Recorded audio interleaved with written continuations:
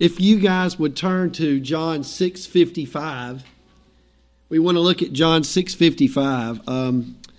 One of the things that we do is we celebrate the Lord's Supper regularly.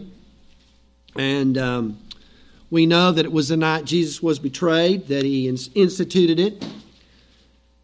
Only a few hours from the cross, and our directory of public worship, it tells the minister, it directs ministers to always talk about a sacrament before we serve it or administer it. But it also says there's from time to time to reflect on it at a little bit longer period of time, to actually preach maybe a sermon or more than one on the Lord's Supper or on baptism. And so this morning I want to take that advice and bring to you a sermon on true food and true drink. And the words of institution the Apostle Paul gives us in 1 Corinthians 11:23 through 26. These are the words we normally read right before we serve the Lord's Supper.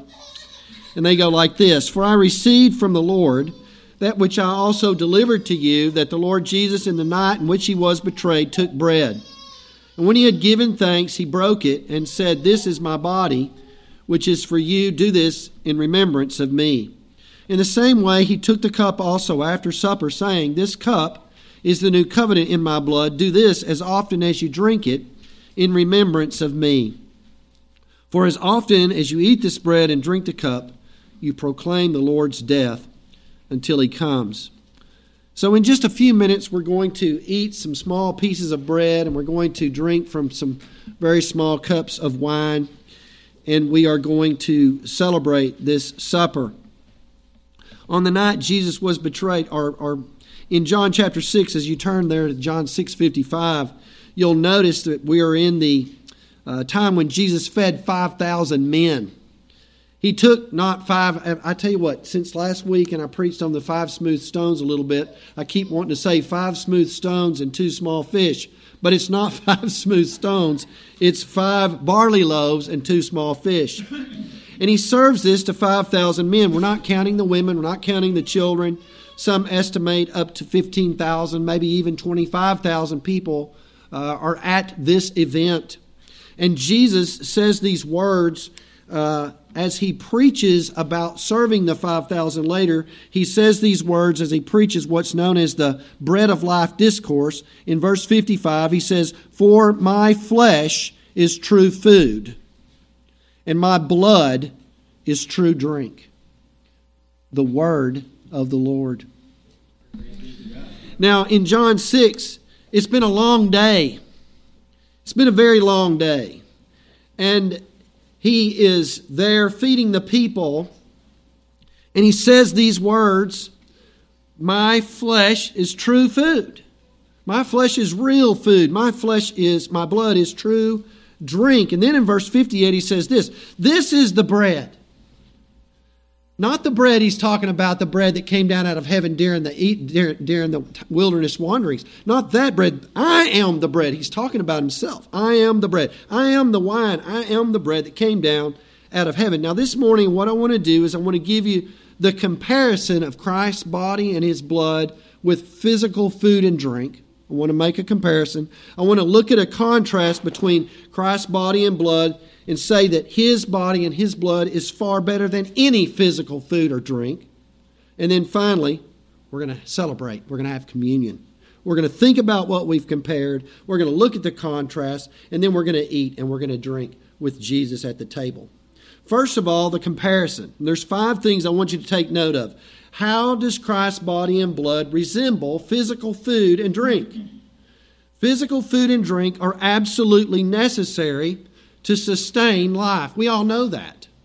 In John chapter 6, Jesus has been teaching all day long on the kingdom of God. Jesus has been healing people and being a shepherd. It's hard for me not to backtrack just a little bit. Jesus was wanting to go to this grassy place and to be with his disciples alone because John the Baptist had just been killed. And he was trying to go and be some rest and relaxation, but all the people saw him going where they were going. And so they began to hey, tell each other, and you tell your friend, and by the time they get over there, there's no rest and relaxation. Jesus sees them as sheep without a shepherd, and he starts ministering. And so this time of rest and relaxation turns into a time of ministry. And in verse 5, Jesus looks at his disciples. He knows what he's going to do, guys. He knows exactly what he's going to do. But he says this, where are we to buy bread so that these may eat? He knows what he's going to do. He wants them to recognize he's the resource. Will they, or will they look somewhere else? And so Philip, he fails the test. Philip goes, 8 months' wages will not buy enough bread for everyone to have just a little bit. In other words, 200 denarii. That's about half, 3/4 of the year of work. That won't be enough to buy everybody just a piece. So he fails the test. He should have said, you're the resource, you can do it. But he doesn't. He fails the test. He knows what he's going to do. He's testing his disciples.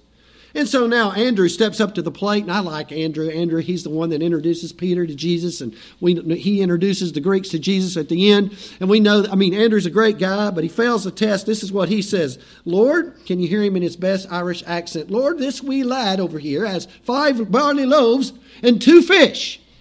But what is that among so many? And he fails the test. And so Jesus steps up to the plate. He takes the 5 barley loaves. He takes 2 small fish. And he begins to make bread out of bread and fish out of fish right in front of them. I'm sure it tasted really good. Why does Jesus do this? Well, you know why he does it. Because they're hungry. They're hungry. They've been there all day. And we all know that we won't be very happy in life if we don't have food. Just think about a baby. If a baby doesn't cognitively think about food, but a baby's little tummy knows what happened. We know what happens when that baby's tummy's not full. And so that baby begins to let us know, and we make sure we plug the hole with some milk. Everything's good. So we take care of babies. When Jacob's family was hungry, remember, during the time of the famine. There's 7 years that somebody's son was in Egypt already for 7 years, storing up all that grain, all that extra. And so Jacob sends his sons, he doesn't know, to Joseph, and they bring home the food during the time of famine. So food is vitally important. Well, drink is also important. One of the most popular places, if you read your Old Testament and the New Testament, what is one of the most popular places in the Old and New Testament? The well. And you have to go to the well in the morning, you have to go to the well in the evening, unless you're the Samaritan woman who goes at the noontime because she's ashamed. But you go in the morning, you go in the evening, and what do? You get the elixir of life, water. That's the elixir of life. My wife and I used to call the elixir of life Dr. Pepper, but it's really water. And so you go in the morning, you go in the evening, and that's what you do. You get the water, but while you're there, you get news, and while you're there, you meet your friends, and while you're there, you catch up on things, and while you're there, you might meet a stranger and find something new, learn something new. But we go, and we have to have food, we have to have drink. And Jesus tells these disciples, and he tells us, that his flesh is true food, and his blood is true drink for our souls. He even says in John 6:58, he says, your fathers ate manna and died. So they went out and they wandered around in the wilderness, and God provides all this manna. It comes down from the heavens, and they go out and they collect it and they eat it. And then when they were thirsty, he caused water to come out of a rock, and they drank it. But they still, after they ate that manna that came from heaven, and I'm sure it tastes good, and then that water that came out of the rock, surely it was really pure, they still died. And then Jesus says this in verse 57. As the living Father sent me, and I live because of the Father, so you who eat me, you will live because of me. Verse 58, this is the bread which came down out of heaven. He who eats this bread will live forever. Verse 53, so Jesus said to them, truly, truly, I say to you, unless you eat the flesh of the Son of Man and drink his blood, you have no life in yourselves. He who eats my flesh and drinks my blood has eternal life, and I will raise him up on the last day. And here's our verse again. For my flesh is true food, and my blood is true drink. Your souls, my soul, is in absolute need of this true food and this true drink. more than we need any physical food or drink that we're going to have after this service, and I'm glad we're going to have it.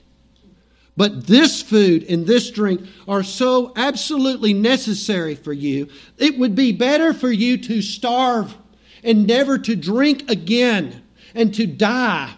Starvation, to die, never to drink again, than to go to hell and miss heaven because you had all the food you could ever eat and live sumptuously like the man in Luke 16. You know, I had a guy had some boys come to me one time, and he said, Pastor Wheat, I want to tell you something. I said, okay. He says, you remember that story you told about the dumb phone and the smartphone? I said, yeah, I do. He said, that has helped me out so much.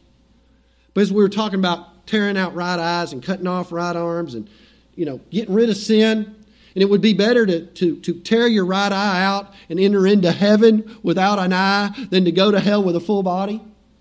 And he says, you remember you said that it would be better for me to have a dumb phone that receives calls and makes calls than to have the smartest phone in the world. It'd be hung up watching porn and go to hell. I can go to hell and have a really smart phone. It's more important for you to get rid of all the sin. It's more important for you to eat this food and drink this blood than for you to ever eat again. Mark it down. This food and this drink that we talk about as we eat and drink a little bit later, it's extremely desirable to us as well, isn't it? And we're going to see that Jesus' body and blood is to be extremely desirable to us. When men came to Jesus, at these 5,000 were there, that food was desirable because they were hungry and they had followed him and they exerted themselves and they went there without anything. And so when it was time to eat, Jesus makes bread out of bread and fish out of fish. And the next day, you know what the people wanted? They wanted some more.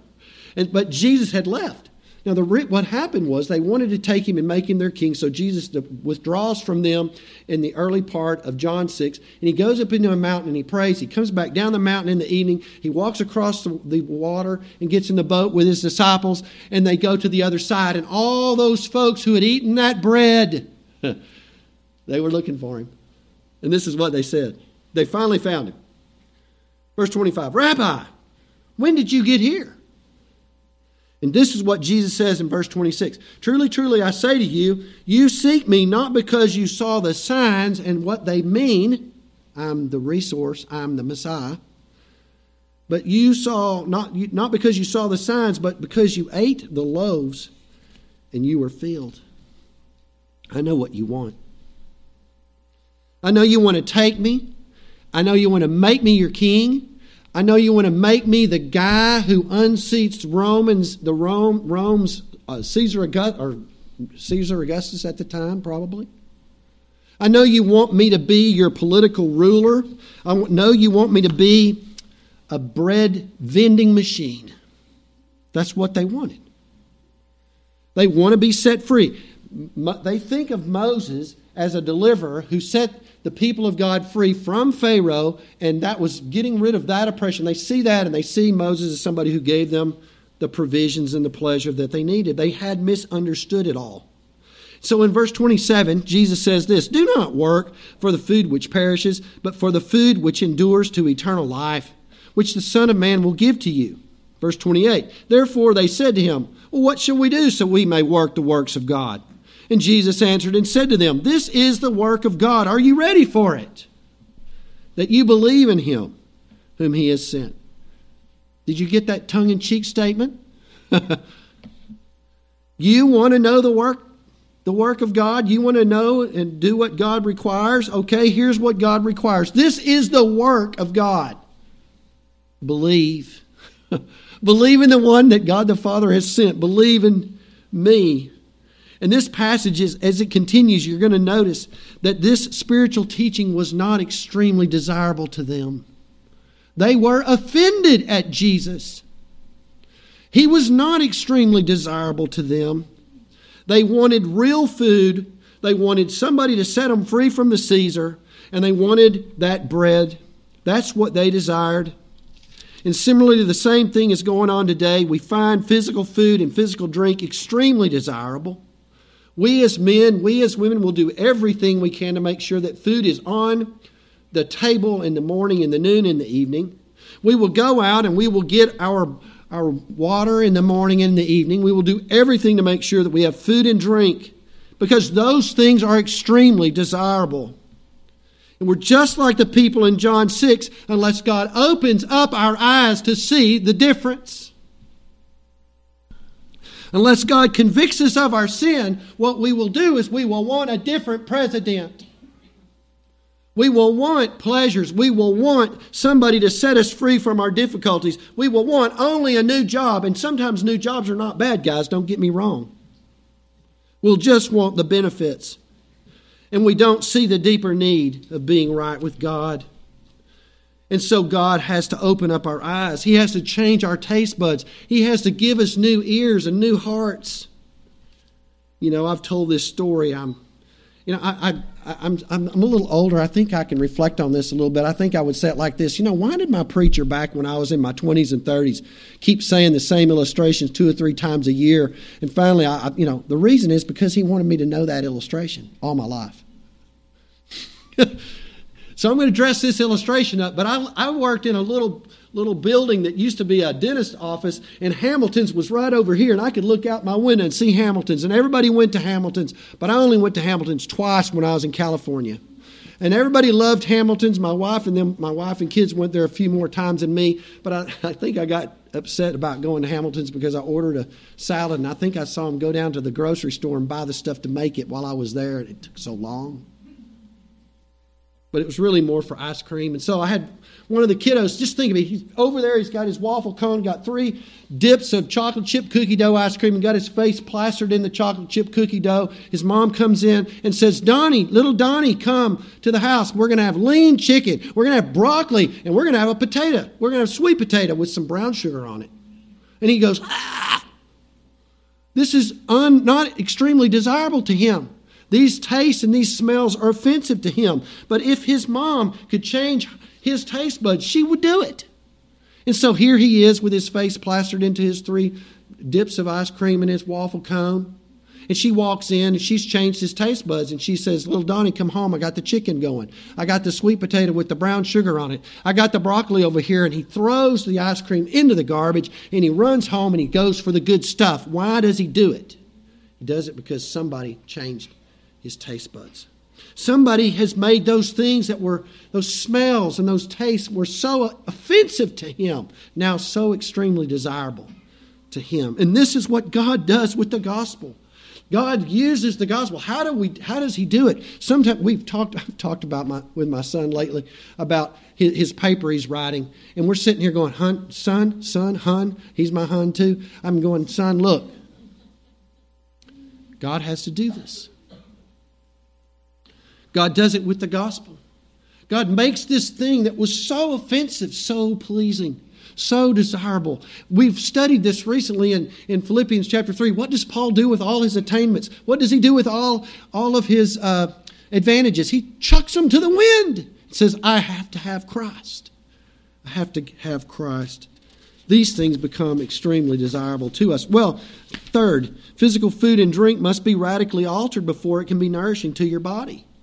Now, this is where, if you're a doctor, you had to study this. Dr. Thomas Holcomb could tell us all about mastication.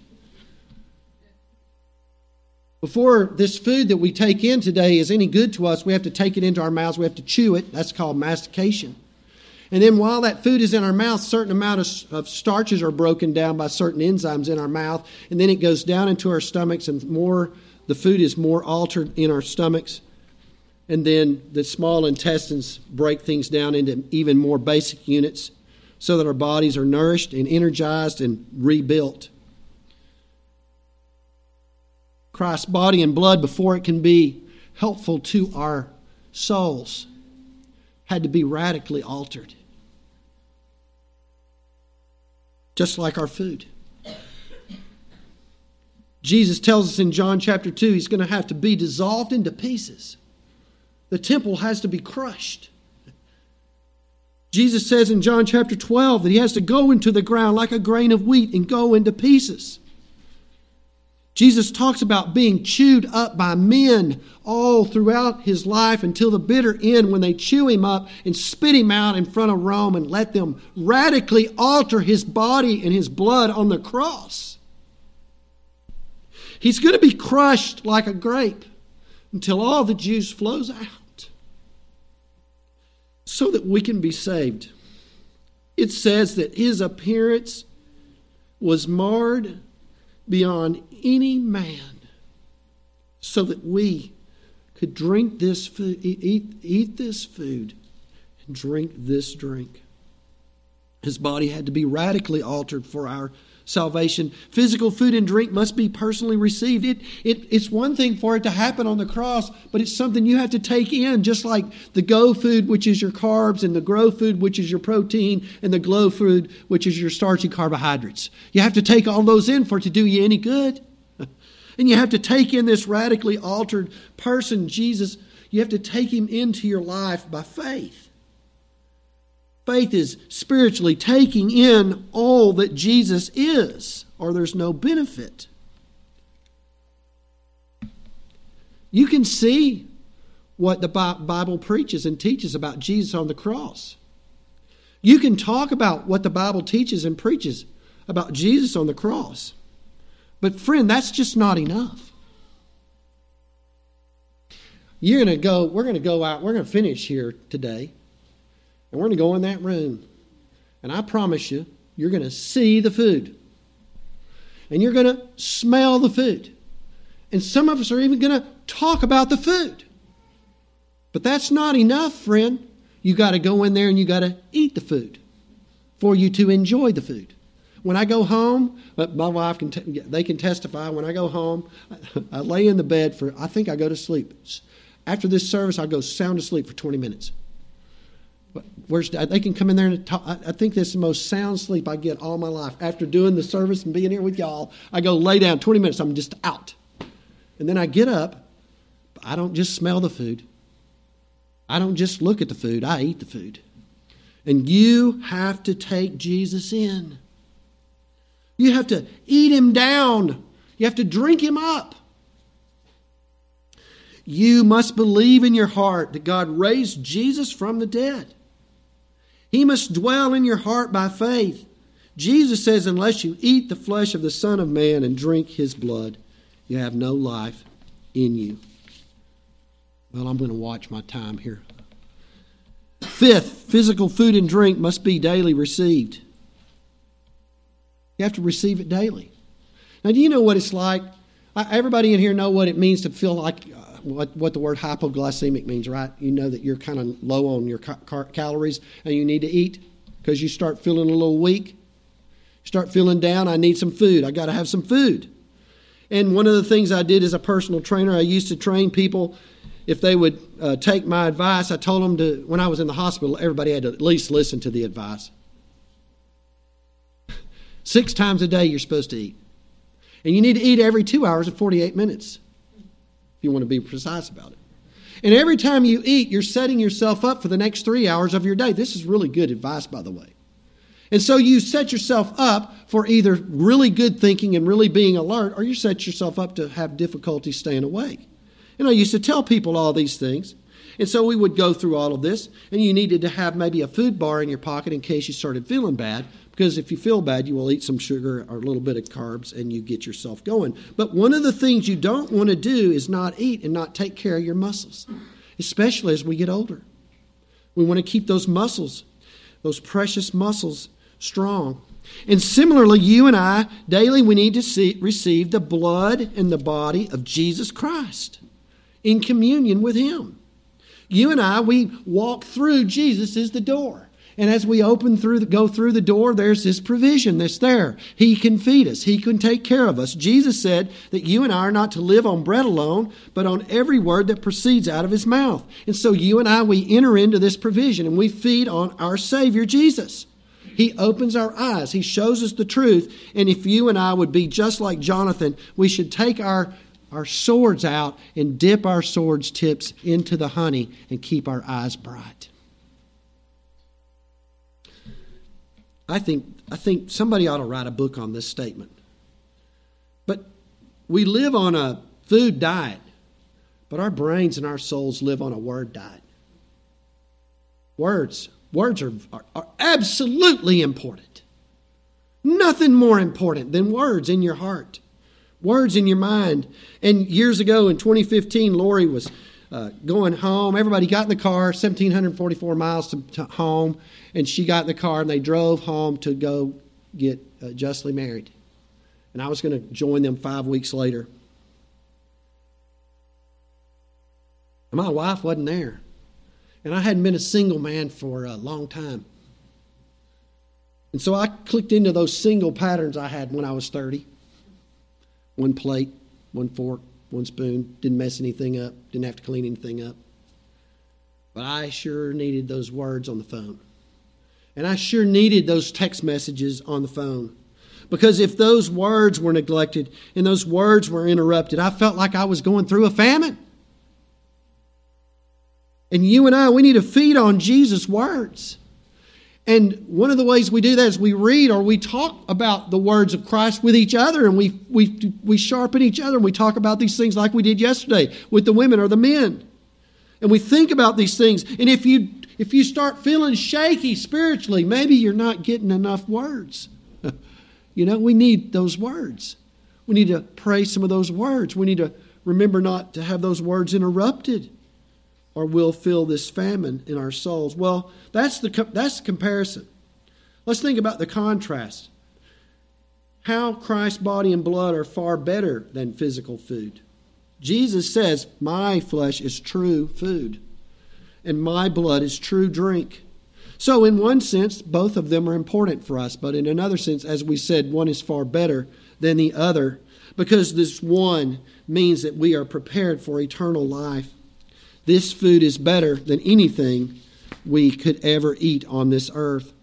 It's in this flesh and this blood that was assumed by the Son of God that the blessings come.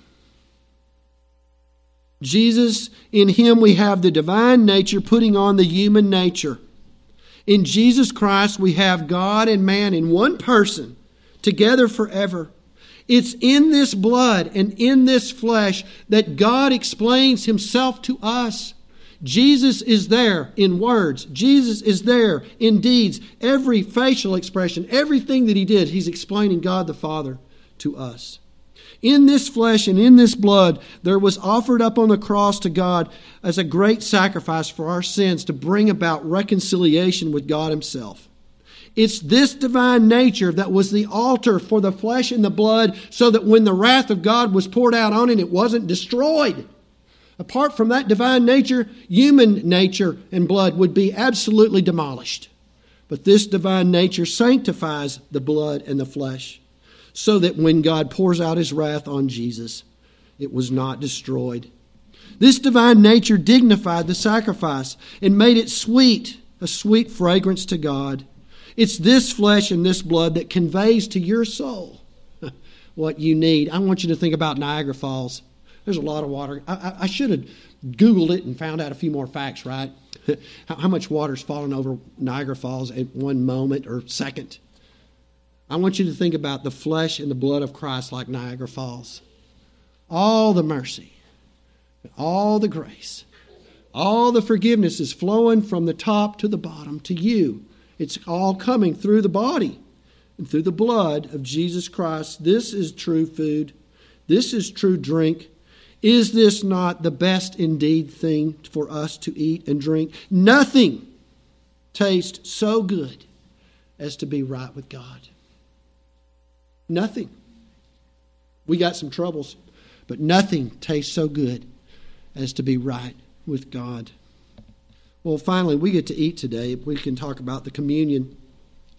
We've compared the body and blood of Jesus to the bread and wine that we eat every day. We've talked about how it's far better than anything we eat and drink today. Jesus is far better. And so in this bread and in this wine, Jesus conveys Himself to us, all the blessings. I try to come up with illustrations. I don't know where I got this one, but I think it's sort of like buying a house, what we're about to do. How much paperwork do you have to do when you buy a house? Have y'all ever bought a house? You sit down and the notary public comes over and she pulls out a notebook with about 1,000 pages in it.